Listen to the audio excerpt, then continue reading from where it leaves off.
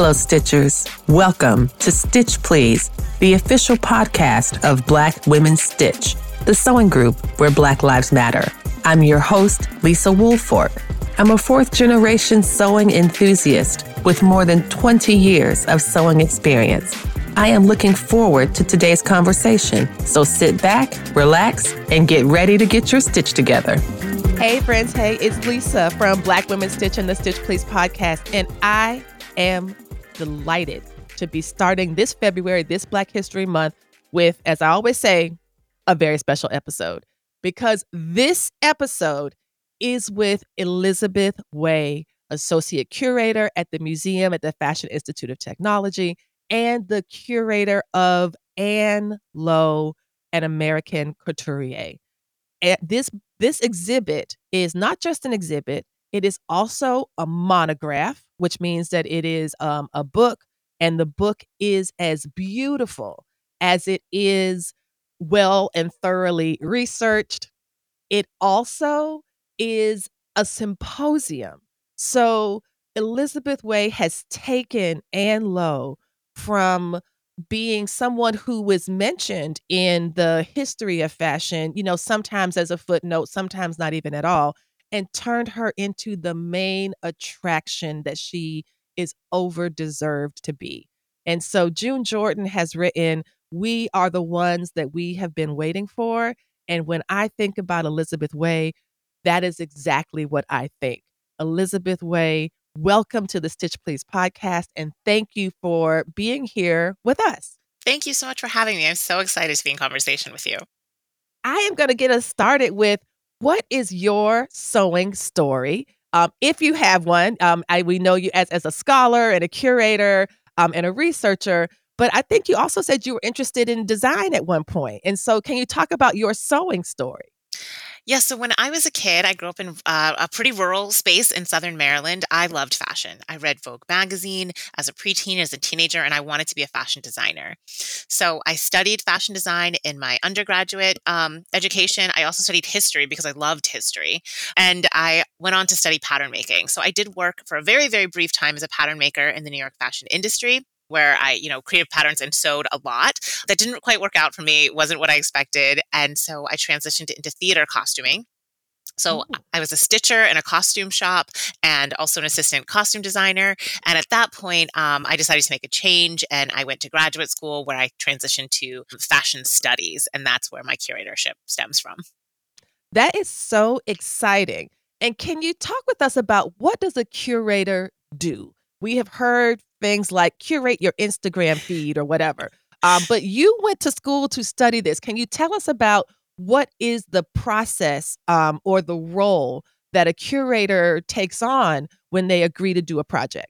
So curators curate exhibitions, and so really we're using historical material culture. Other curators use art and other objects to tell historical narratives or contemporary narratives. It's really, how do we tell stories and convey information through objects? So I do a lot of writing, I do a lot of research, but I do get to interact with fashion objects all the time in our own collection and other collections. And that's really a privilege to see these beautiful things that people have sewn in the past. And what I appreciate about it is that you kind of have your head on a swivel. You know how to sew, you know how to make patterns, you do costuming, and then you say, I would rather study and teach, because I think that museum exhibitions also are teaching institutions, and we learn so much. And so when you do your writing, when you start to create something like a caption, for example, or a description for a catalog, how does your research impact that process? You can only put so much on a card, right? You only get so much space. Can you talk about what it means to compress what you know from your years and decades of study into a 200-word card that we might look at on a placard? So it's a huge challenge to distill all that information. So you really have to be choosy. And really, in a label, in an exhibition for an object, you can really only convey about one, maybe two pieces of information. So it's really about choosing the most important story. And for me, I always want it to connect back to the object. I want that information to make you go back and look at that object instead of just telling you like a little factoid. And my experiences in sewing and pattern making has really helped me kind of decipher objects, kind of realize the kind of information I want to convey about them. And I think that that shows in the way that you talk about the work of Anne Lowe, the way that you identify the pieces, the way that you're able to read a garment and to see what is required for it to do the work.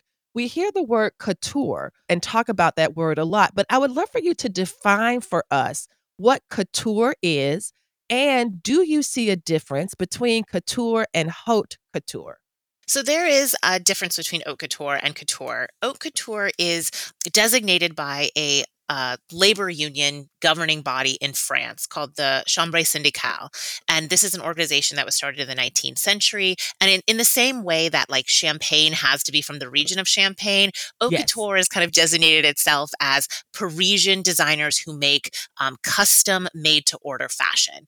And so, in a wider sense, couture, especially the way I use it with Anne Lowe, refers to made to measure clothing, as opposed to ready to wear that you can buy in lots of different sizes off the rack. So, Anne Lowe made custom clothing for each individual client, but it was also of the highest quality. It was innovative design.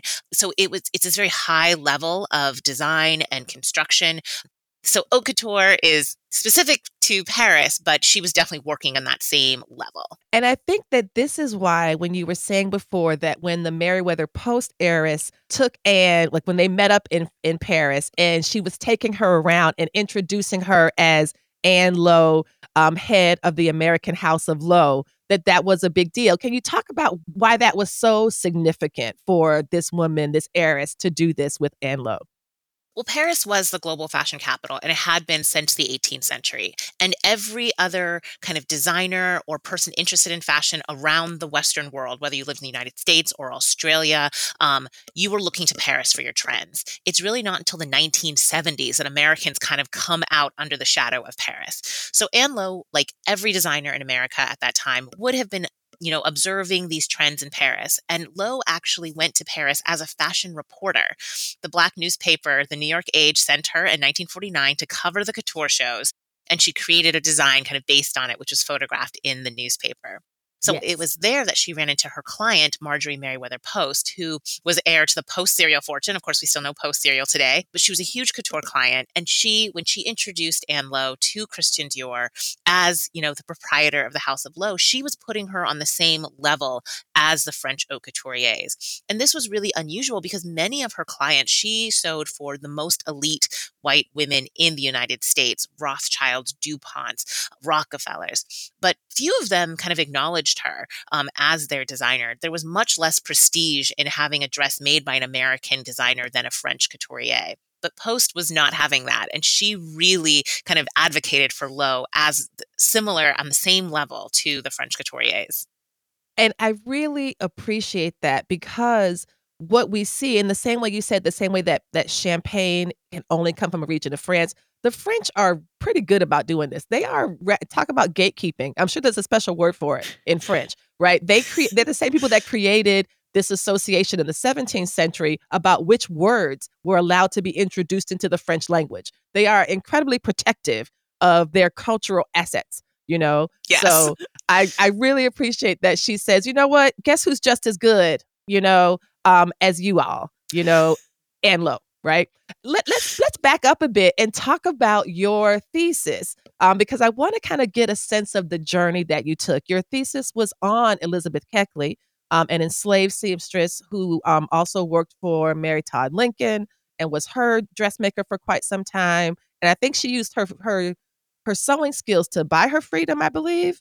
And Yes. then we have Anne Lowe on the other side of this, being someone who was born in 1898. And that is like being the first generation in her family to be born into freedom. Can you talk a little bit about what type of confluences or intersections you saw between Keckley and Lowe? Well, I first discovered Keckley and Lowe during an internship that I had with the Smithsonian National Museum of African American History and Culture. So this was way back in 2012, before they had their beautiful museum. We were working in office space, and I worked under a curator named Elaine Nichols. And so I had already had a year of grad school under my belt, and I took a lot of fashion history, but I had never heard of these Black designers.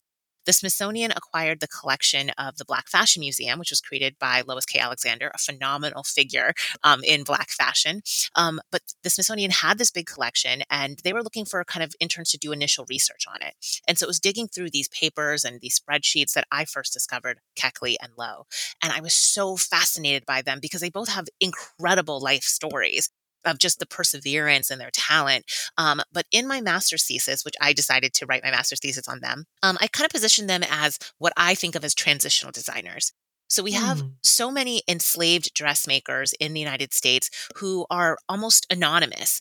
There's a couple of pieces of material culture in museums, a few accounts in scattered journals, but we don't know much about them. But Keckley and Lowe were able in different ways to transform that enslaved labor into free labor. Keckley did it through her transition from enslavement to freedom. Lowe did that by learning the enslaved skills of her grandmother and mother and, always working as a free woman.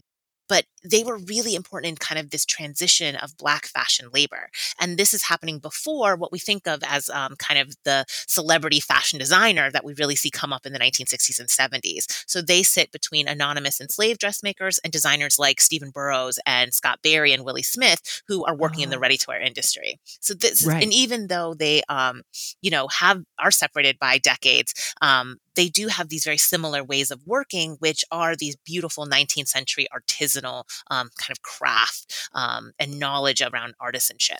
No, I think that transition is a beautiful phrase because it talks about the ways in which fashion and sewing and design are constantly in motion, that this is not a static process. And the reason that people come to fashion or find it so intriguing is because it is so active, that there's so many changes that can be on the horizon. I wanted to talk a little bit about Anne Lowe and her work as someone who would outfit the elite. I think there was a little quote that she might have said something about she doesn't sew for Sally Sue or something like that. Like you have, I don't know, I know you know what it is, but that her work was, the things that she did were for people who could, only for the people who could afford it. Like it was one of those, if you have to ask how much, you really should not be having an Ann Lowe dress. Like that is not going to be for you. Can you talk about like what it meant for her to straddle so many different levels of society, to kind of come from a very labor intensive, a background that might have been marked by poverty that was mitigated because she had these skills, but also some folks not wanting to pay what the work was worth, et cetera. Can you share a little bit about that and that challenge? Absolutely. So Lowe learned dressmaking from her grandmother and mother, and her grandmother had been enslaved. She gained her freedom through her husband about 1860. And Lowe was born at the end of the 19th century, and she grew up as a child learning these skills. But what I think is just as important that I'm sure her grandmother and mother taught her was how to navigate these social relationships with these elite white women. She was born in Clayton, Alabama, and her grandmother and mother established a shop in Montgomery, Alabama. During the 1910s, their clients included the governor's wife. So these Wow. Black women were mixing with these elite women who, in a lot of ways, these social structures hadn't changed very much since enslavement. So these were Agreed. savvy women who knew how to navigate this. And I'm sure they taught Lowe and her sisters how to do this. And so we see Lowe throughout her career attain these positions of recognition as an expert, but also have to make all of these concessions because of her race and her gender. For example, Mm. there's an amazing article that was written about her in the Tampa Tribune, I believe, a Tampa newspaper in the 1920s. She'd Mhm. moved there very, very young as a teenager or her early 20s, and she was known as this beautiful wedding dress designer. So this Mhm. article is interviewing her about, what are the changing trends in brides, talking about all of her fantastic dresses. She had made hundreds of wedding dresses by this point Oh, in her early 20s. But she also talks about how when she attends these weddings, she wears a maid's uniform. She attends these weddings to make sure that everything fits correctly. She's not just dressing the bride, she's dressing the bridesmaid, she's dressing the mother of the bride, yes. sometimes the Yes. guests. So she shows up to make sure there's no one steps on hems. If anything needs repair, she's there. But she wears a maid's uniform. And so Mm. even though she's being upheld as this expert, she's still living in the Jim Crow South. She's Yes. still navigating these relationships. And as her career progresses, she moves to New York. She does have a lot of clients who are trying to haggle with her, trying to lower the prices. These are some of the richest women in America. And so, there's all of these dynamics that she constantly deals with, balancing, her self-perception. She knows that she's an amazing designer, that she's a worthy and Yes. dignified person, Yes. balancing it with kind of the expectations of the white women she deals with. And she has very close relationships. She has a lot of admiration for many people, white women in her life. But you Hmm. know that there's always these kind of these dynamics, not just because of race, but because of class. Yes, and the idea that somehow she is in the laboring class, even if the work that she's doing is so artful, Hmm. right? And I Absolutely. think and that's one of the things I appreciated about seeing the gowns in person is that and this is something you all can get as well from the monograph. I would highly recommend this book. It is a beautiful coffee table book, and when you read it, the work in it is so powerful and so thoroughly well researched, but also easy to read. I really feel like I learned a lot. And speaking of one of the things that's in the monograph is that you honor the work of the person that kind of helped you get started on this, and that was Margaret Powell, who passed away before she got a chance to see this work come to fruition. Can you talk a bit about Margaret Powell and her work and why you thought it important to reproduce a condensed version of her thesis in the book? So Margaret Powell is an amazing scholar, and she was really the first person to take a serious academic look at Anne Lowe. Anne Lowe had appeared in smaller books, mention kind of books that survey Black designers, but no one had Mhm. really dug into her biography before Margaret Powell did so for her master's thesis in 2012. So I met with her. I first met her when I was interning at the Smithsonian. She was in DC at that time, and we stayed in touch. In fact, she was meant to write a chapter on Anne Lowe for an edited volume I did on Black designers. Very unfortunately, she died of cancer in Mm. 2019. But she is the person who conceived of the exhibition that we have at Winterthur and the resulting book. She is the engine behind all of it. She first encountered Anne Lowe through an object at the Hillwood Museum, which is the home of Marjorie Merriweather Post in Washington, D.C. She worked at the Carnegie Museum as well as Winterthur, and it was her genius that was pulling all of this together. When she passed away, Winterthur very kindly asked me to curate the exhibition, and we dedicated it to Margaret because she was such an amazing scholar, but such a kind person. Everyone who came in contact with her loved her. And so we were so happy to be able to bring her vision to life. And I think when I attended the symposium as well as the exhibition, I could feel that she was being honored through this. I remember some folks mentioning this at the beginning of some of the lectures on Friday. There's a lovely picture of her with, some comments about the work that she did. So it really is this beautiful way that Black women are uplifting and supporting other Black women, making sure that we remain cited, making sure that, because citation is an important practice, in academics, right? Like the reason that your work does not get forgotten is that other people cite it. And not only did you cite it, but you included it in the book. And I just thought that was so beautiful.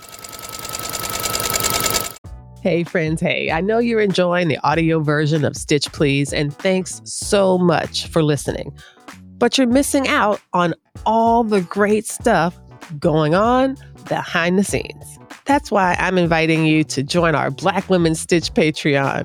For as little as $5 a month, you can see all the video versions of the podcast. Plus, you get some amazing swatch cards. You know how much I love these swatch cards. Look, see how cool these are?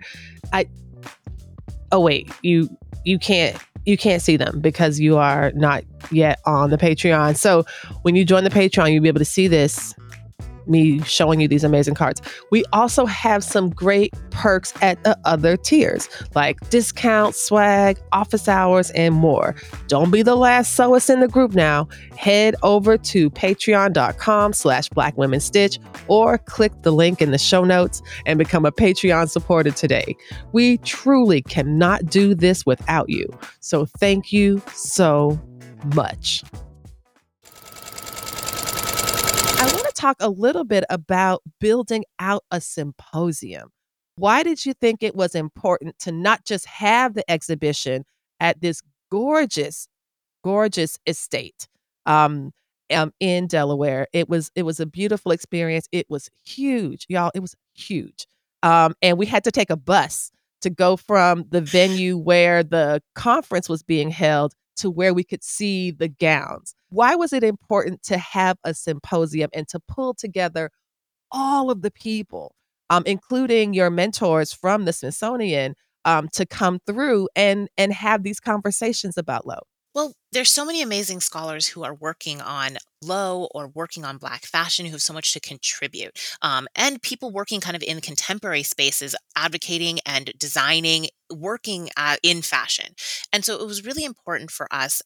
For me and for Winterthur, Alexandra Deutsch and Kim Collison at Winterthur, who helped organize the exhibition. It was really important for us to bring these people together and, put them in conversation with an audience. And we were able to, think about her history, think about her impact, think about contemporary Black designers, but also the conservation work that went into the exhibition. Winterthur is really one of the only venues that could have put on this exhibition. The Mm. conservation work that went into mounting these dresses, doing repairs when needed, it was absolutely phenomenal. We also recreated the Jacqueline Kennedy dress that Anne Lowe Yes. designed. And that was a project through Winterthur and the University of Delaware. And so all of these people coming together to talk about their work not only was a way for us to honor Anne Lowe, honor Margaret Powell, and all the scholars who were working on it, but also really advance the field in terms of research, in terms of conservation, in terms of experiential kind of hands-on research. So bringing these people together and having a couple of days where we could talk about this. We also had Precious Lavelle, who's an artist who's thinking Yes. about Black women in fashion.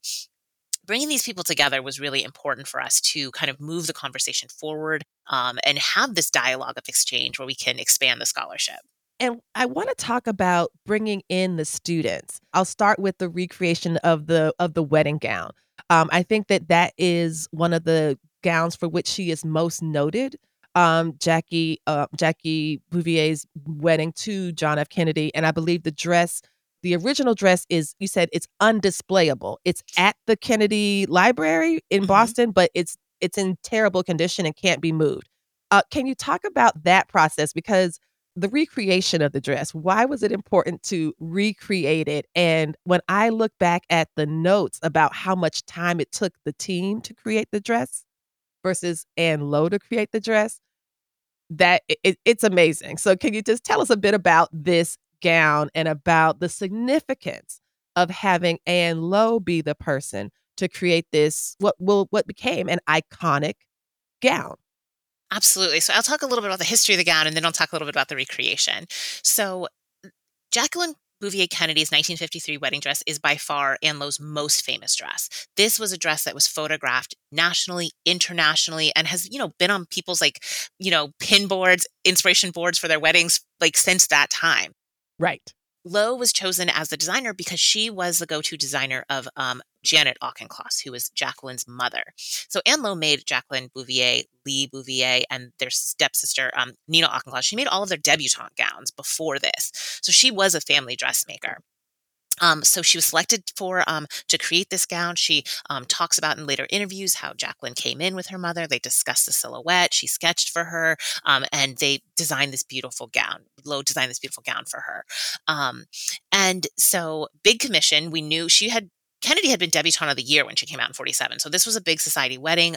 John F. Kennedy was already a senator. Right. 10 days before the wedding, a water pipe burst in Anne Lowe's workroom and it ruined the wedding dress along with several of the bridesmaids' dresses.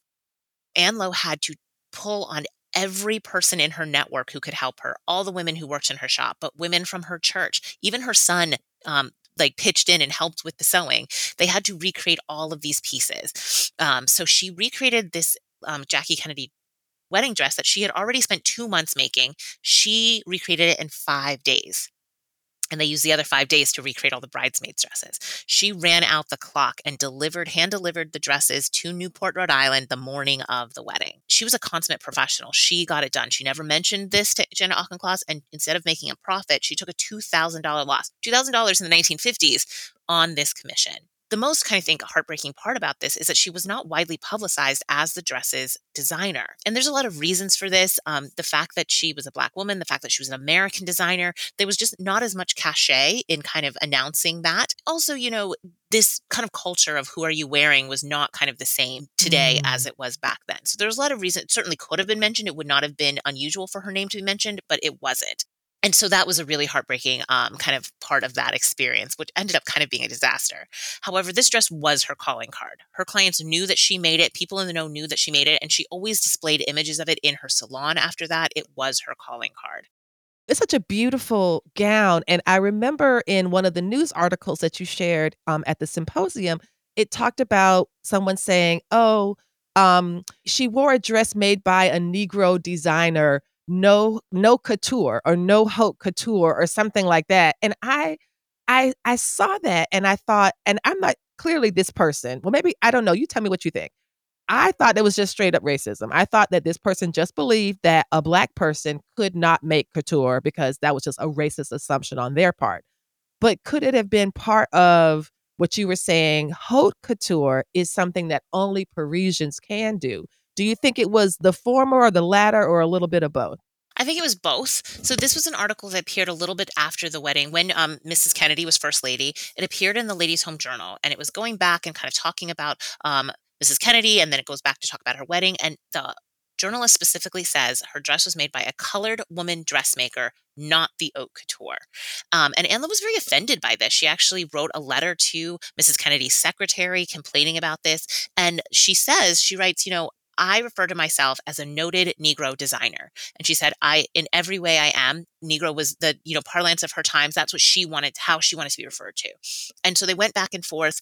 She wanted the Ladies' Home Journal to publish a retraction. They never did, as far as I know. But she was standing up for herself because she did not Yes. want to be kind of spoken about in this way. And to Mrs. Kennedy's credit, her secretary wrote back and said that that was not words that came from her and that she did not approve that kind of vocabulary. But, Lowe was not positioned as kind of a noteworthy fashion designer at that time. This was something that was starting to happen in the later 60s at the end of her career as she got more and Mhm. more press and she was able to tell her own story.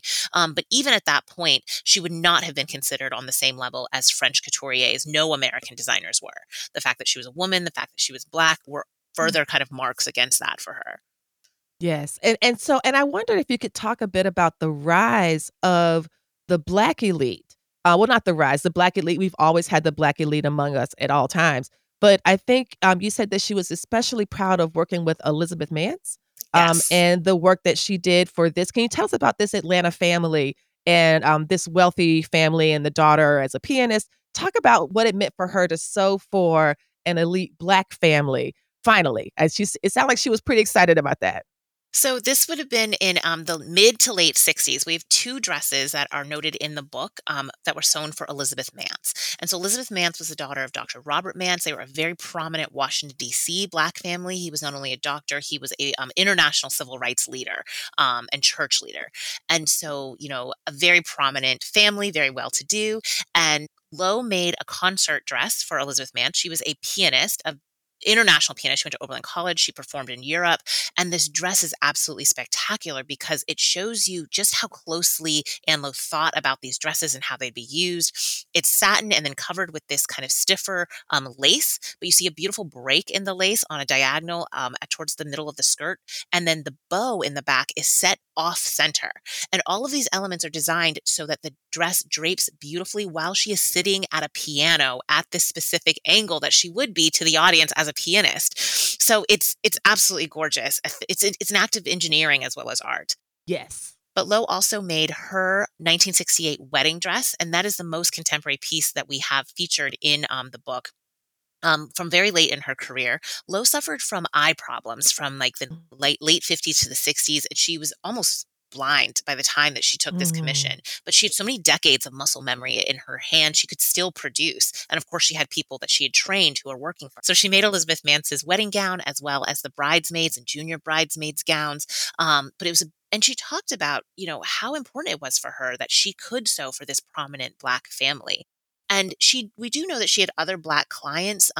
In the late 50s, there's an image of a woman named Idella Koch, who was a Harlem socialite. And she's pictured in the New York Age wearing an Anne Lowe dress. And it's credited Anne Lowe made Mrs. Koch's Easter dress. So we know, and there might be others that we don't have documented for, but she certainly sewed for, again, as you said, people who could afford the level that she was making. But to have this kind of prominent Black family, be covered in the press and wearing her dress, she attended the wedding. That was really important for her. And in the civil rights kind of era, in the 60s era, where we start to see more Black pride and Black power become acceptable nationally, she's able to talk about that in newspapers. That's not something that newspapers wanted to hear in the 40s or 50s. Absolutely. So it's this space where she can finally kind of think more about race, where she was not really able to, make that a part of her kind of activism early on. Her activism was representation, was being in the room, was her beautiful art. Yes, absolutely. And I appreciate the way that you're drawing our attention to how she attends the wedding. Because I think there's a photograph of, like, I think Elizabeth with a bright smile on her face going up the steps with her dad to the church. And Anne Lowe is getting out of the car with one of her signature hats. And it's like, wow, unlike the white folks' weddings she would attend in the 30s and 20s and 40s, she's a guest. Mm-hmm. She's dressed as a guest. She is not dressed as a maid. Yeah.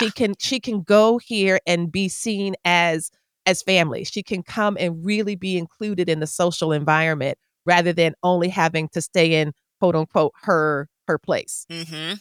Absolutely. It's a huge change. And we were so lucky to be able to feature these pieces in the book and the exhibition because they come from the Mance's family.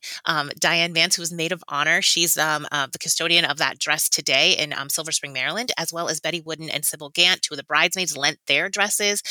So be able to talk to them about wearing the dresses, the experiences that they had, at that time, that was really, really special. And to be able to put their pieces on display and photograph them for the book, it's great to be able to give exposure to these private collections. And I wanted just to talk just very quickly about the construction of some of the Anne Lowe gowns, in particular about the bodices. You were saying that Lowe has a particular style for how she builds out a dress bodice. And just as a refresher, y'all, I know many folks who listen sew, but one of the great advantages of a couture gown is that it is so made for you that it's like you don't even need like the bra or a foundation garment in order to wear it properly. All of that is built in. All of that, all of the bust, the everything that you need. Can you talk about what made Anne Lowe's bodices so distinct? So that when you were going through hundreds of dresses and looking through these documents, when you opened up a dress, you could say, "Oh yeah, that's hers." So she built, and this is her work from the 50s and 60s, where we do see much more structured pieces. We do have pieces from the 20s and 30s, and she made dresses. She built dresses the way, that was fitting those silhouettes. But she created, she built these bodices with pads over the bust, and then she would create like little threads to make a channel to thread through elastic under the bust. She would have an elastic stay tape that wrapped around the rib cage, and then a non-elastic stay tape that wrapped around the waist. And it's the specific way, and these would include bones. The specific way she put this all together is very recognizable. So Lowe worked for Saks Fifth Avenue between 1960 and 1962, and those dresses are labeled with Saks Fifth Avenue labels, not her name. But because we can look at a dress and say, like, we can tell this is from the early 60s. There's one dress in particular from a private collector, Adnan Kutay, where it had a Saks label. It was from the early 60s. It had these beautiful floral appliques, which is such a mainstay in her work. Mm-hmm. But it was when we opened it up and compared the bodice to all the other bodices that look so similar, that we were able to say, this is an Anne Lowe dress. And that's really special because if there's no label in a dress, it's very, very hard to identify it. So the fact that she built these bodices in this very specific way is allowing us to discover more Anne Lowe that's out there. People have pieces in their collection that might have a label or have a Saks label or might not have a label, and we can look at the inside and say, this is a Lowe. This is one of the things I appreciate about having the students be involved. And I wanted to just turn to just a few statistics. I think when you look at Anne Lowe by the numbers, or when you try to like imagine how she was able to build this and build these gowns in such a way that it took a team of students. Like, I think the original took 2 months and 5 days. Well, 2 months for the first and then 5 days, but the recreation is 250 hours over 6 months. Like, a team of students spent 6 months working on a recreation of a gown that Anne Lowe made twice in less time. In less time. So I'll go back to the Kennedy reproduction. So she did have this really beautiful way of making bodices, but with this particular dress, she built this bodice. She cut the panels that go over the waistline on the bias, and it creates this absolute gorgeous fit. And it kind of Yes. connects under the bust, under the pleating. But it also has this very wide, heavy skirt with all of these circular rosettes. So it's very heavy. And so really the original dress didn't stand a chance. It was, it was designed to be made for one day. And so, Yes. of course, it's on display at the Kennedy, it has been on display at the Kennedy Library because of Mrs. Kennedy. And so it was not in a position for us to be able to put on display for Winterthur. So we turned to University of Delaware professor Katja Rolsey. She is a fashion design professional. She teaches it. She knows it. And she was able to go look at the original dress with Kate Sommel, the head of conservation at Winterthur. They spent 3 days at the Kennedy Library taking measurements, taking pictures, getting every detail they could. And then she went back and she spent 6 months recreating it. So she redraped it and she tried to, match it as closely as possible to the original. And she enlisted students from the University of Delaware's apparel design program, which is the program that I attended way back in the early 2000s. Love that. To kind of work on all of like the details of this dress, just the miles of swag, the stitching, everything, so much of it hand stitched. So we have this gorgeous recreation from Katja and her team that can now live on. We'll give it back to the JFK Library so they'll have an exhibitable piece. And it's what I really love about it is that Katja and her students just ended up learning so much more about Anne Lowe and the way she worked than I think anyone else could have by in detail studying how things were stitched together, how they went together, all of these design decisions. And you really see the difference between an haute couture gown, custom made for a particular person and, something that would be made available, ready to wear.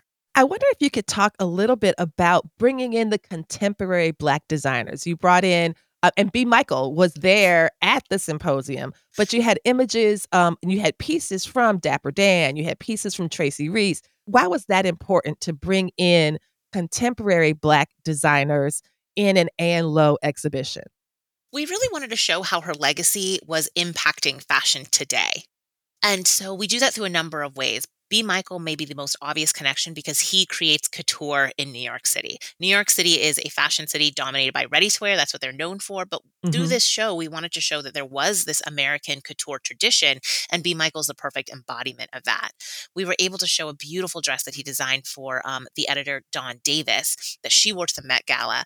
And he embroidered on her request the names of Black designers Elizabeth Keckley, Jay Jackson, Patrick Kelly, and Anne Lowe on the hem of this gorgeous dress. And Dawn Davis talked about how she wanted to bring all of these designers with her into the Metropolitan Museum of Art. So that was one that we were very, very lucky to be able to borrow, but also other couture pieces that he created. Dapper Dan is also a couturier, even though he has kind of obviously a different kind of clientele. But when he talks about, design as trying to bring out the personality of the wearer, I really believe that Anne Lowe worked in a very similar way. Yes. So we had this beautiful floral cape that he made for Bevy Smith on display as well. And Kim Goldson, who was on Project Runway, we had a Bevy Smith dress designed by her, as well as a piece by Bishme Kamarte, also on Project Runway. So we wanted to think about media and the role that media played in building up the persona of a fashion designer, which is something Lowe engaged in later in her career. But she appeared on television. She was in a lot of magazines and newspapers, telling her own story and building her brand. The last two designers we showed were Amsal, Amsal Abara is a wedding dress designer who created a beautiful brand called Amsal starting in the 1980s. She has since passed, much too young, but she's one of the only Black designers besides Virgil Abloh who has a fashion house that outlives them. But her specialty was in weddings, just like Anne Lowe. And then Tracy Reese is such a beautiful embodiment of woman designer, a Black woman designer, and the pieces that she picked out for us were really paid homage to these dressmaker details that she associated with Anne Lowe. So in that way, we kind of think about her contemporary impact. I really appreciate that, especially the Tracy Reese, because Tracy Reese has designed patterns for Vogue, Vogue patterns for sewing, and I have made those patterns. And I was gonna wear the dress that I had made, but I couldn't find it. But it reminded me that it was a lot of work. It was called an advanced pattern, and there was a lot of like under stuff that was required to make the Tracy Reese dress. And now I'm like, oh, that's why it was so hard. Okay, I understand now. This all makes sense. That it was just so wonderful. I want to end before I get to our last question about why you thought it was important to include student voices in the symposium. So the students got a chance to talk about the work, the many hours that they spent creating and creating this dress alongside their professor. Why was it important to have that meet and greet with them? Well, certainly we wanted to show students the legacy of Anne Lowe, and it's such an important way, a tactile way of learning about this. It's a master class in kind of artisanship and dressmaking. But Mm. Katya, as a professor, it was really important for her to bring in students and share Anne Lowe's legacy, particularly students of color, and really share this legacy with them. Have them contribute to this beautiful work. These were students that she picked who had the incredible skills to kind of help her recreate this dress. And so by bringing in that student element, we're able to kind of pass the baton on to the next generation. And that was really important. I met with the students. They were so sweet and so kind and worked so hard to help Katya bring this recreation to life. And so we were so happy to be able to kind of, have this intergenerational project. I got that same vibe. I think that is absolutely so true. And then the idea of the things that they walk away with. I think one of the students was saying how, as she was working on the dress, she was imagining Anne Lowe doing these similar steps, but not getting the credit that she deserved simply because of the time in which she was born. And that made a big impression on her as a Black designer, like right now, as Hmm. someone who wants to study this. And so I thought that was a nice way for them to get truly kind of tactile, kinetic learning Yes. about this really powerful piece. Now, tell us about what you have coming up for the end of the year. So the Low exhibition has wrapped up, but the book, y'all get the book, and you can get the recordings from Winterthur. You can get the recordings of the symposium. So if you were not able to attend, you can now attend by getting these videos. But what do you have coming up?